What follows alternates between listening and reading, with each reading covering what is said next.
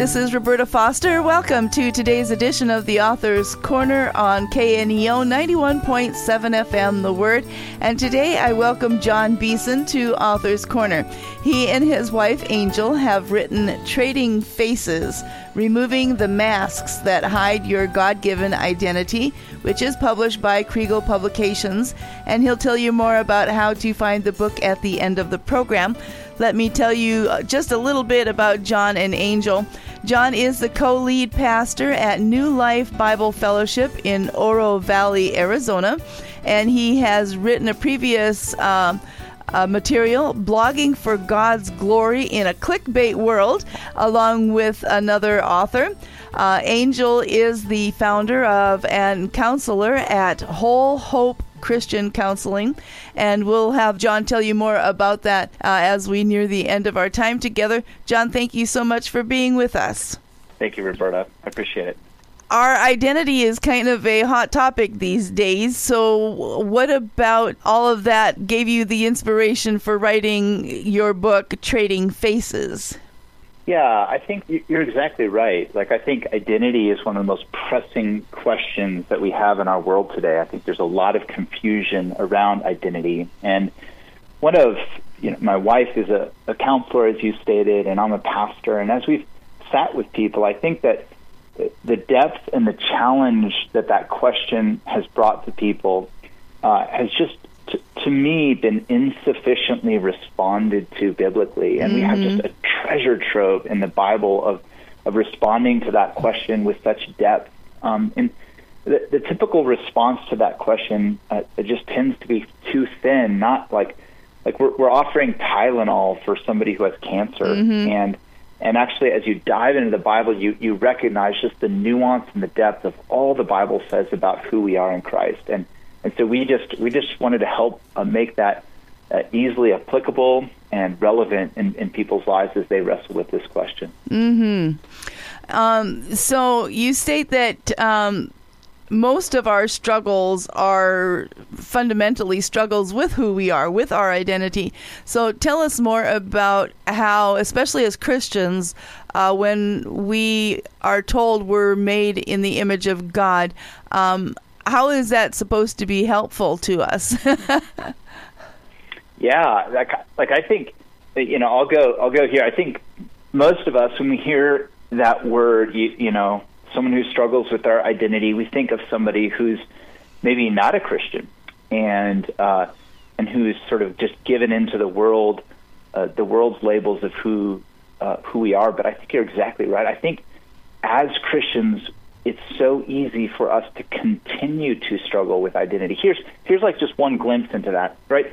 So you look at Paul's letters, and Paul begins many of his letters to the saints, to the saints who are at Ephesus. He begins with this identity language, and you look at that, and you're like, well, why does Paul immediately name them, remind them who they are in Christ? And I think it's because we naturally forget who we are in Christ.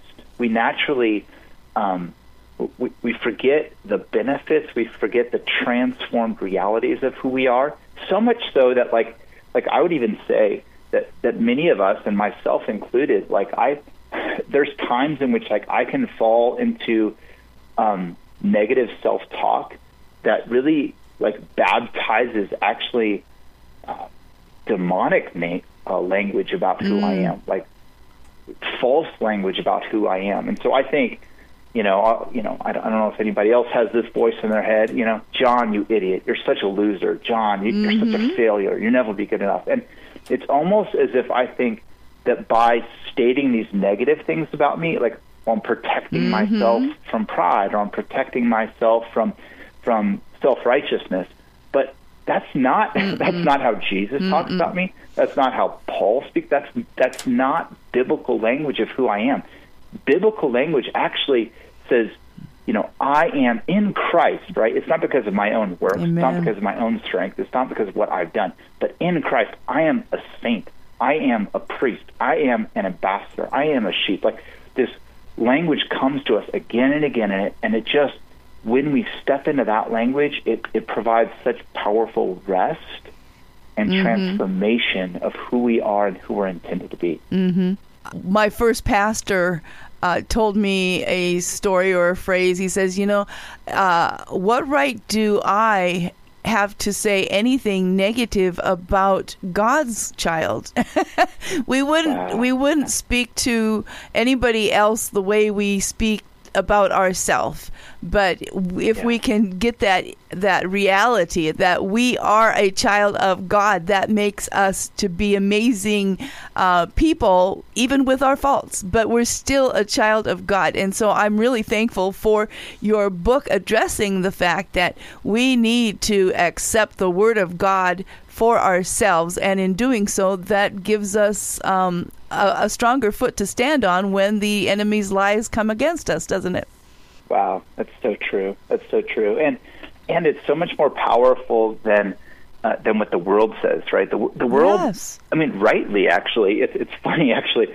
The world can be actually more right about this than us Christians sometimes. But the world looks at that negative self-talk and says, "Hey, that's not good. Use positive self-talk." But then that positive self-talk is all kind of stuff that's just me speaking into the world like my own. It's based on my own strength, right? And so it's me saying, I'm strong, I'm respectable, I'm powerful, right? Which is all on my own strength, false.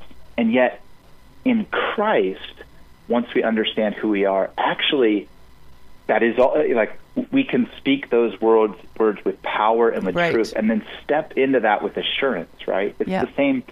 It's the same thing that as parents, like, we want to do for our children, right? Like, we recognize as parents that my child will be transformed as my child understands their dignity, understands their worth, understands their beauty, and that actually, once we're filled up in the knowledge of who we are and who we're intended to be, that actually is a place where we can step forward with, like, I would change the word self-confidence to God confidence, right? Yes.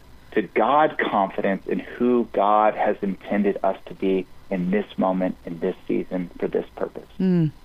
Well, today I'm talking with John Beeson. He and his wife Angel have written Trading Faces, Removing the Masks That Hide Your God-Given Identity, published by Kregel Publications. And you're listening to Author's Corner, and I'm Roberta Foster. Well, John, in your book, you look at 10 masks. Can you tell us what those masks are? Yeah, happy to do so. Yeah, we actually start right out of the biblical narrative. The very first two come right from there. So the very first mask is shame, and we've already spoken of that, right? And that's the mask that we see immediately enter. Once sin enters the world, shame is right there with it, right? As soon as Adam and Eve sin, they're immediately covering up. They're immediately hiding.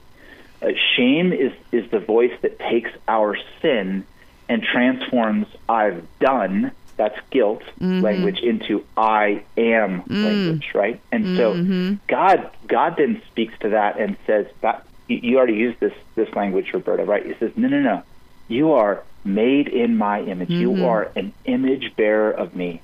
And then what immediately happens on the heels of that in the Genesis narrative, we see the immediate attempt is to try to justify our being in front of God with good works. So the second mask is good works, that we are immediately trying to cover up that shame by being good enough on our own. And actually the invitation with that mask is actually to recognize that we are sinners. Like, we on our own cannot make ourselves right with God. And that's just a reality after the fall, that we are sinners. We're separated from God by our sin. The third mask is independence. This is an American mask if there ever was, right? That we are found, like, I find who I am most in my freedom to choose who I am.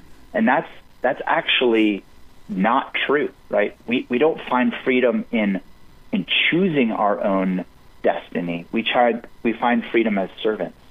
This is the language of the New Testament. Paul, a servant of Christ Jesus. We are servants of Christ Jesus. We are made in the image of God We are made to be his servants, and we actually find our truest freedom when we are in right relationship with our master.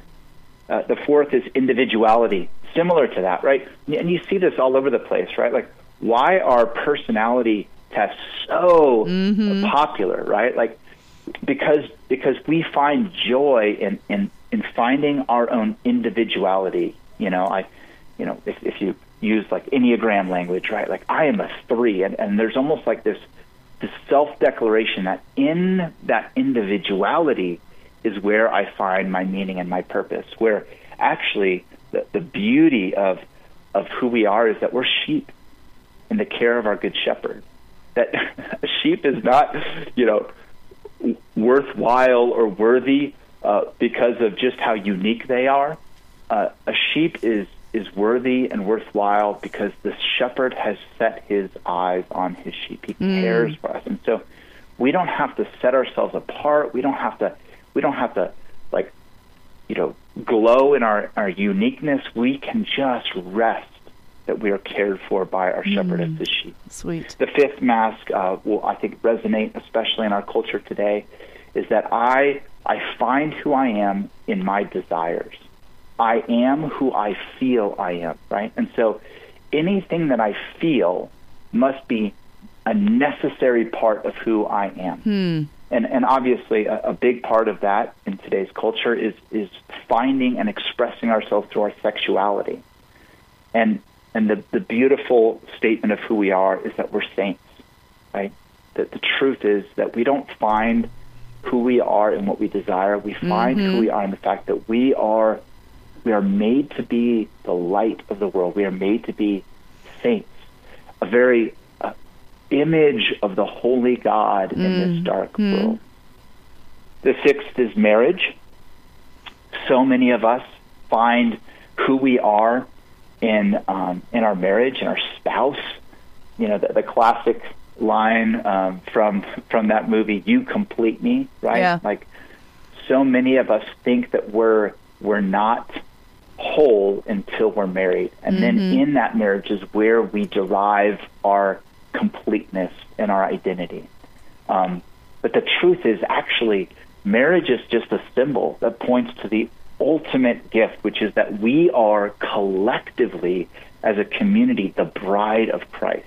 That's the end of the story. That's, you flip to the final chapters of Revelation and you see the bridegroom, Jesus, waiting for his bride, his people, that is his bride. And so we actually find who we are in Jesus Christ. Tell us the names of the other 4 masks. Wrap up our interview time. Happy to. The next 4 are parenthood. The truth of that one is finding our identity as adopted sons.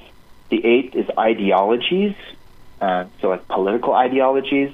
The truth is our gift as being Jesus' friends. The 9th one is finding our identity in our career. And then the truth is finding our who we are as being gifted by Christ in his family. And the 10th and the final of those is patriotism, finding our worth in our nation of origin. And the truth of that is that we find truth in who we are as ambassadors of Jesus Christ. Fantastic. Well, I agree with you. People are trying to find their identity in a lot of wrong places, but God's Word tells us who we are in Christ, and so I'm glad you have put those things together through your book, which is called Trading Faces, Removing the Masks That Hide Your God-Given Identity. It's published by Kregel Publications. John, why don't you tell our listeners how they can connect with you and find out more about your book? Yeah, thank you so much, Roberta. It's a blessing to be with you. So we blog at thebeehive.live, and there you can find a fun little tool there, which is a quiz that might kind of help you discern what's a mask, a false mask that you might be tempted to find your identity in. And it's just a great way to enter the book. We also have resources, a free study guide that we can send you can find there. And so we'd love to meet with you there on the blog. All righty. So the book today is Trading Faces, Removing the Masks That Hide Your God-Given Identity, written by John and Angel Beeson. And we thank Kregel Publications for providing a copy of the book to talk about. John, it's been a real pleasure talking with you today. Thank you so much for your time. Thank you, Roberta. And to our listeners, thank you for tuning in. If you missed any part of today's interview or would just like to hear it again, you can find it on your favorite podcast platform or through KNEO.org. This is Roberta Foster on the Author's Corner. Join me again next time.